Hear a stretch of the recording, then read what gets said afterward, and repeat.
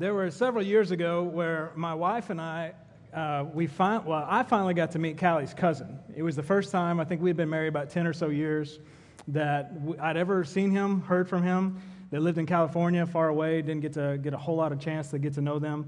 And so I was a little nervous because, if the cousins don't approve you in the family, that's kind of a bad deal. And especially if you've been married for a while, that's not going to go well either. So I was a little nervous when I got to meet Jeff, but Jeff came in and he had just had one of the most incredible situations happen to him. He got to go on a mission trip, and I'm not sure if it was his first time, but I know it was the time that impacted him quite a bit.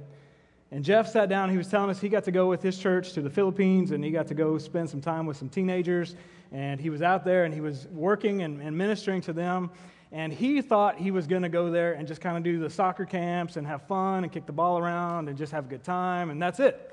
You vacation, you go kick the ball around a few times, you try some new food, you go home, you have a great experience, we'll call it a mission trip. What Jeff didn't realize is God was going to radically change my life through his experience. And really a situation that he probably didn't expect himself, because obviously God had changed his life as well. And as Jeff is starting to unpack and talk about his trip, he tells us that when he got there, he sits in the room and they're kind of like, here's what you're going to do, and you're going to do this, and you're going to do that. And then he gets to Jeff and says, Jeff, you're going to take a group of teenagers and you're going to go door to door and start praying for people in the village. What you need to understand about Jeff is he told us, he said, I don't even pray for food. I don't know what to do. And to which point apparently the leader of the trip said, oh, you'll be fine, just go. And so here's Jeff walking door to door, hut to hut, village to village, and he's praying with people that he's never met before. He doesn't even speak the language. I'm sure they took a translator, but he's not really in on what's going on. And all of a sudden, God reveals to him what prayer is all about. Because he started praying for people that were having medical issues, parents that were just having some tough times, just making sure their kids were okay. He started praying for a number of things, and he realized, and he was sharing this with the family, and this is the part that really changed my life. He said, Americans think that when we pray, God is going to act. The Filipino people, when you pray, they expect God to act.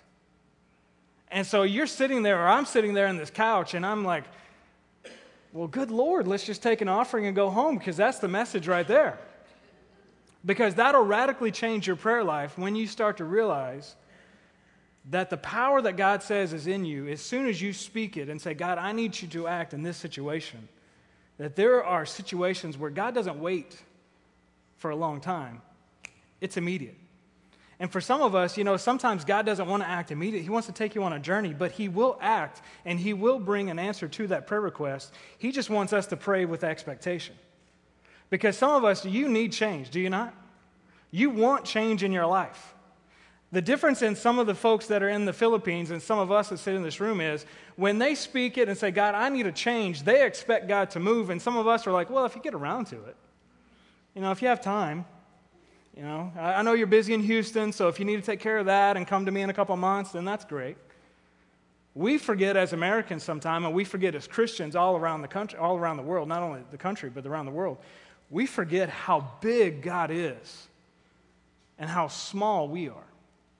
We forget how powerful God is and how weak we are. And we forget that Jesus tells us a number of times in the Bible, if we will just speak it, that God will begin to work it. Notice, I didn't say do it, but he'll begin to work it. Because what God's going to do is, if it's not in God's will, he's going to bring it back to his will, and he's going to work you into that will. If God says, yeah, that's absolutely what I want to do, then he's going to do it right then and right there. He is God. He can choose. I don't have control over it. You don't have control over it.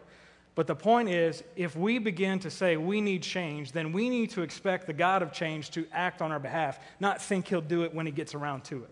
Make sense? Go with me in the book of Luke, chapter 18. There are a number of times in the Bible where Jesus is walking through the villages and people are just surrounding him. I mean, imagine going to a parade. Anybody been to a parade? Anybody in your life? There's a time, the police, they come and they kind of back you away, but don't we all, like when the parade's coming down the street, like if this is the line, we try to lean a little bit so we can see what's going down? Those of you that have been like Disney World or Universal, when characters are coming on the floats and you're trying to see and get the best possible vantage point, and you kind of flood the street a little bit, and then somebody has to gradually bring you back. I lived in New Orleans for a few years, and I remember going to Mardi Gras parades, and that's just a whole different kind of situation, but nobody would follow the rules. You just pray that nobody got ran over. That's really serious. Like, you just pray that nobody got ran over. And all these times, like, there's just crowding going on in these parades. That's kind of like what was happening in the New Testament. If Jesus walked down the street, I guarantee you he found an audience, and they were coming to see who this man of Nazareth was. They were trying to figure out, is this the same guy that the Bible's been talking about for a long time? Is this that guy? Are the rumors true? Is the reputation true? Who is this guy? And so you have stories in the Bible where people they're noting that people are saying, if I could just get near him, man, he would do something in my life. There was a lady that had hemorrhaging for 12 years. And if we go 12 seconds, we freak out. She was 12 years. And she just says in the Bible, she said, if I could just touch his garment, I know he'll change my life. I know he'll heal me. Not his skin, not high-fiving, we're not fist-bumping. If I can just touch just a little bit of his shirt, I know that he will heal me. There is expectation in the Bible when these people are around Jesus. Does our prayer life need to change a little bit? I would say so. Because some of us, and I'm going to point the finger at myself, because I've done this more times than I care to admit. I kind of come to church there a few times, and I just kind of punch the card and go on about my week. And that's not why Jesus brought us here together. That's not why Jesus wants to change our lives, just so we can punch some cards and be like robots and go out about our business. Jesus brings us here so he can change our life.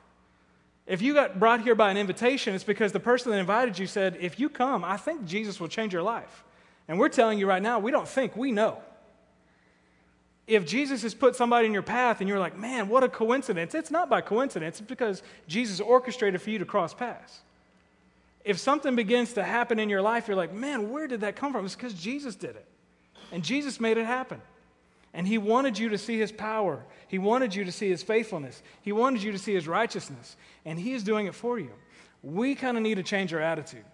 And we need to change our approach to the throne, our approach to the kingdom.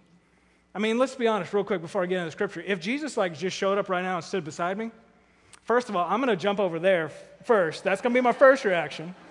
But I'm coming right back. But how many of us would be so weirded out, we wouldn't know what to do? I need to get away from that, where I don't jump away from him. I jump into him. I jump into his arms, into his grace, into his love. Because what he wants to do is change my life. I need to begin to stop thinking about Jesus changing my life, and I need to begin to expect Jesus to change my life. So look at Luke chapter 18, starting in verse 35. My little subheading says, the blind man receives his sight. It says, as he, Jesus, approached Jericho, a blind man was sitting on the road begging. Hearing a crowd passing by, he inquired what was happening. Jesus of Nazareth is passing by, they told him. So he called out, Jesus, son of David, have mercy on me. And then, like many good people in the church, they told him, you need to keep quiet. But he kept crying out more, Son of David, have mercy on me. And Jesus stopped and commanded that the man be brought to him. And when he came closer, he said, what do you want me to do for you? Oh, Lord, I want to see. And Jesus said, receive your sight, for your faith has saved you. And instantly the man could see. And he began to follow him, glorifying God. And all the people that saw it began to give praise to God. Several things in there. Here's a man blind sitting. He's been his whole life, for a long period of his life, he's blind. He can't see. But somehow this man knew of Jesus' reputation. Some of us, we've never known Jesus Christ, but we know of his reputation. We've heard about the people going to church. We've heard about people getting baptized, and we've heard about people going on mission trips, and God doing some incredible things, and you keep using the term God and Jesus, but who is he? We know of him, but we don't know him, some of us. And yet here's this man, he has never seen him, he has never touched him, he's never talked to him, he's only heard the reputation, and when the reputation becomes reality and walks right in front of him, he can't help but scream, ooh, me! Here I am. Jesus, have mercy on me. And some of us, we act, it's cool. What's up, Jesus? If I'm lying, I'm dying, right? But here's the deal. There are other things happening here because now he's alerted Jesus that he is in the presence. He's here. He can hear him. He knows he's coming by. And the people, the crowd, they're saying, don't bother the teacher. He's got important things to do. Some of us, we do the same thing, like, yeah, that's a great prayer request that you have, but there are some others. Let's get to the big ones. I'm telling you right now, if you have something on your heart that you need Jesus to be a part of, it's not great or small. It's just, I need Jesus, then give it to Jesus. And if we are really the brothers and sisters of Jesus, if we are really the church that we say we are, then whether it's great or small, we're going to come and we're going to be with you. We're going to pray with you, and we are not shutting you up. Because if it's important to Jesus, it needs to be important to us, and every person on this planet is important to Jesus. And so the crowd says, be quiet, and he says, no. I heard Jesus is here, and so he goes, oh, Jesus, Son of David, have mercy on me. And then Jesus is alerted to his presence. And he says, well, come on, hey, make way, let's go. Clear a path, let's bring him over here. What is it you want me to do for you? I mean, wouldn't we just love to have a moment with Jesus, and that's the question he asked us? Some of you would be like, oh, let's see. Well, we could do the world peace route. We could do the I want to get rich route. We could do the happy home, happy wife, happy life. We could do the, be with the orphans. This man didn't have to think about it. Jesus said, what do you want me to do for you? He said, I want to see. We may have our sight, but that's the same prayer request that some of us need to have with Jesus. Jesus, I want to see. I want to see you. I want to see you show up in my life. I want to see you change my life. I want to see you show up in my marriage, in my life of my kids. I want to see you show up in my job. I want to see you. Because I promise you right now, as a pastor and friend, as a brother, as just some random stranger that has a microphone, if Jesus shows up in your life, Jesus will change your life. If you begin to see Jesus, then you won't worry about the things that are materialized or temporal. You'll only think about the eternal, and you will want Jesus in your life. And so as we think this, and as I was studying, I was reading, I'm learning there's a lot of things that I can learn from this blind man. Not only how to survive life being blind, which I'm sure in itself could be a course, but I learned a lot from this man from Jericho. And here's what I learned that I think is appropriate for us. We don't need to think we need Jesus to change our life. We need to crave Jesus changing our life. We need to crave the change that only Jesus can provide.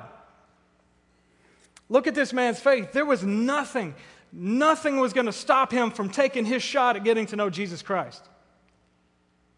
Some of us, we know we need change. We want the change, but we are either afraid of asking or we're afraid of the consequences of asking. Because that means that actually life would have to therefore change. But I'm telling you, if your change involves Jesus Christ, whatever it is worth the risk. It is worth the consequences because Jesus will be involved. I promise you that seat that you're on here in a few moments, we're going to have a time of response. That is not made of glue. There is no magnets holding you down. If you have a change that you need Jesus to be a part of, then get out of your seat, find a prayer partner, come to one of these crosses, and let's make the change. But we need to crave it. Teachers in the room, how many teachers have been a teacher in your life, whether it's Sunday school or in the classroom? So we got teachers all around the room. They will know this experience. Some of you wish that you've had this experience for some of your classes, but isn't there always that one kid or that one student in the room that when you ask a question, they go, ooh, I got it. Am I right? There's always that one. Some of you are like, well, not anymore. That may be back in the day, but now the kids are like, can you wake up, please? But usually there's that one student that wants to answer every question. We need to be that one student when it comes to Jesus. We need to want Jesus so bad that we can't wait to get to life group. We can't wait to get to church. We can't wait to share a story. Already this morning, I had 4 stories. I'm kidding you not. We could talk about it after church if you'd like to verify these stories. But 4 stories before 10 o'clock that people came up to me and said, man, Jesus did this in my life this week, and God is going to do this, and I had this encounter at work, and this, and then I had a situation where this happened, and I'm like, this is incredible. Because Jesus showed up and I didn't even ask. And already people are praising the Lord for how he's been working in their life. We need to crave it. We need to crave Jesus way more than we crave any college football team or NFL team or hockey team or basketball team or you name the team. We need to crave Jesus more than that. We need to crave Jesus more than anything you can possibly think of. Because I promise you that whatever Jesus offers is way better than something that lasts only for a season. We need Jesus. This blind man knew that. He said, I don't need you to tell me to be quiet. I need Jesus. So you can go here. I'm going to Jesus. We as a crowd, we need to crave Jesus for people sometimes. Some of us are going to go through seasons where maybe you're good and Jesus has been all things to you and you're fine, but you need to crave Jesus for somebody. That's called evangelism. I can't wait to share what God's been doing. I can't wait to see what God wants to do in your life. And if you have to let them borrow your faith, then you do that because you want to crave that Jesus would show up in their life, and so you do it. And you crave that Jesus would move in their life in powerful ways that they can see, that are visible, that are clear, and you just crave it like you've never craved anything else. And then watch the Holy Spirit begin to make some appointments and some situations happen that allow Jesus to be shown brightly, to bring him glory and just power, and watch people's lives get changed. The second thing that we need to recognize is that, you know what? If you notice in Scripture, go back to Luke verse 42. Do you know what Jesus said? He didn't do the Jedi trick like, you may now have your sight. He said, your faith has healed you. Jesus didn't touch him. Jesus didn't do the one trick where he said, hey, I'm going to go take some mud and we're going to put it in your eyes and you go wash. He looks at the man and he says, your faith has healed you. For some of us, we need to realize the difference in Jesus showing up in our lives is not something happening or not happening. It's the faith of Christ that we possess. We need to have faith that can move mountains. We need to grow in that faith because sometimes it's not easy. Can we be honest? It's not easy to look at a wall and say, well, Jesus said I can move that with my faith. Jesus was saying, if you would just believe in me the way you say you do, things will change in your life. I want my marriage to be stronger. Where's your faith? I want to have a better job. Maybe the location of the job is not the change. Maybe it's the faith in Jesus in the current job that needs to change. I want my situation to be more prosperous. Well, what are you looking for? Slot machine faith? Scratch-off faith? Random draw faith? We need faith in Jesus because Jesus and faith in him will change any situation. How do I know this? Because I'm watching the TV right now, like many of you are. I'm listening to the stories. I'm sharing some of the stories. I watched a lady, the 84 years old, had her birthday in the middle of a furniture warehouse. Had just lost everything that she'd possessed down in South Texas. She said, I don't have anything. And her faith said, but I'll be okay. And her faith was rewarded because the man that owned the store walked up and said, I'm going to take care of you. For your birthday, I'm going to give you a new mattress set. I watched a college football team yesterday. Probably all his life, since he was 12 years old, a young man said, I'll never be able to play the game of football. I'll never be able to do anything sports like I used to love when I was a little kid. Somehow, some way, it orchestrated that he won a scholarship to his favorite university. And yesterday, with 3 minutes and 13 seconds, he got to walk out on that field and be the long snapper for his football team, and it was a perfect snap. They made the extra point, and he got to be a hero. Just because he wouldn't give up. I think we need to have that kind of faith. That no matter what my circumstances, my faith will get me through. My faith will make me stronger. My faith will be enough not only for me, but people around me. I will make sure that my faith is the miracle worker and not my faith in me. Let's be clear. I'm not talking about the self-esteem faith that, man, I feel good and I look good and I must be good. I'm talking about the faith in Jesus that only changes things. That if my faith in Christ is strong, then my life in Christ is strong. If my faith in Christ is where it needs to be, then things are going to happen either in me or through me, but Jesus is going to move because of my faith. Go back to the lady I was referencing earlier that had 12 years have been suffering. She touched his garment. You know what made her strong? Not the touch, but the faith. You have other situations in the Bible. Jesus didn't do anything, but he looks at him and says, because of your faith. Because of your faith. And that means not only do I need to crave Jesus in my life, but I need to grow my faith. How do I do that? You can do that through life groups. You can do that through personal quiet times. You can do it through circumstances and situations. Because when the world takes a swing, it's not going to be fun all the time. But when they take a swing, then you remember, I got Jesus. I'll be just fine. If I got nothing else in this world, my faith in Christ will be okay. I love it. Jesus' response to the man, it's your faith that's healed you. It's your faith. Question for you, where's your faith in your situation? Last thing I would share with you is this. Your faith in the situations that happens, the stories of your life, just by show of hands. We're not asking for people's stories. That is not this time. But how many of you have seen a situation in your life where the faith in Christ has shown up and Jesus made a difference in that situation? I want you to look around the room. If your hand's not up, it's not to embarrass you. Don't start throwing it up like, I want you to see this is testimony that the faith in Jesus can make a huge impact in your life. Thank you so much. And why is that a big deal? Because the people that just raised their hands, this is for you. You need to tell somebody about it. You need to tell somebody. If you had your hand raised, then your job this week or over the next few weeks or the next few days is to tell somebody how Jesus took your life and made a huge impact in your life. You need to do it. Because your situation, the way that Jesus worked in your faith, through your faith, in spite of your faith, the way that he worked in your life, you need to share because there's somebody out there right now waiting to hear it because they're in the exact same situation. Do you know right now that there are a bunch of people in Houston that are looking to Nashville? And why is that? Not because we're sending the volunteers to go help them. Because 7 years ago, there was a great flood in the city of Nashville, one that we had never seen before. And they're asking the question, well, how did Nashville survive this flood? You know what the greatest thing for us to do is start to share our stories for our Houston friends going, hey, I know it's bad, and your house is up to here in water, and you've lost everything, but I'm promising you, if you'll keep your faith in the right place, Jesus will provide and take care of you. There are greater things than material possessions.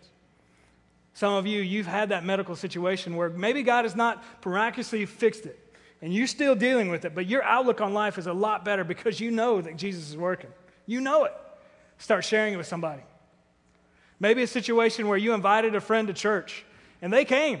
Share it. Why? Because there's somebody in here like, man, I've been wanting to invite that coworker. I just don't know if they would respond.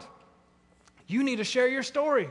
It took me 14 times to get that person in church, but they finally showed up. Now they're a part of my life group, or maybe they're a part of another church, but God orchestrated that first encounter, and now they're on their path. How incredible that would be. We need to share our stories. You know, one of the things that we think of sometimes about evangelism is, I must walk with the Bible and say it cover to cover for you to understand the power of Jesus.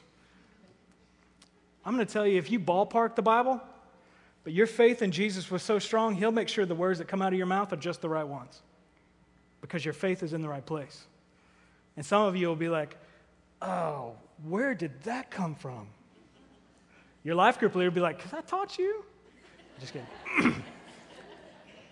But I will tell you it's because of your faith in Jesus. I believe it's in your faith in Jesus. So what can we do? If you're taking notes, I'm going to give you some notes. If you haven't been taking notes now, I've been drawing pictures, then mark these off to the side. What do we do from this? Then we need to put our total faith in Jesus Christ. Not partial, not 10%. We need to put our total faith in Jesus Christ. That means we need to do the phrase all in. I mean, how many football teams and how many organizations around the country are using that phrase all in? We need to don't say it. We need to be it. We need to be all in on Jesus. And if you're all in is just a little bit, then throw it all in. If you're all in as, man, I'm here every time that door opens or 30 minutes before, then be all in. But let's put our total faith in Jesus. Maybe some of you need to do that, and if you do, I want to encourage you. There's a cross up in the mezzanine for those folks that are sitting up there. There are 2 crosses on either side. There are going to be prayer partners here in just a few moments. They're going to be on the sides and upstairs as well. I'll be down here in the front. And if you say, I've never even put any faith in Jesus before, then you come find one of us that are going to be located around these crosses. And you say, would you help me really for the first time in my life or for this rededication? Would you help me find out how I can put my total faith in Jesus Christ? And you walk out of here all in. Maybe for some of you, you just need to replace something that's heavy on your heart, something happened in your life. And you need to put your total faith that God is going to show up in that situation. I say the same for you. You come up here, there's a little cards, there's a little tacks. You put it on that cross and you put all your faith that Jesus is going to work in your situation. Whether it takes 5 minutes or it takes 5 years, that Jesus is going to work in your situation. And you put your total faith that what you lay before the Lord, He will take care of.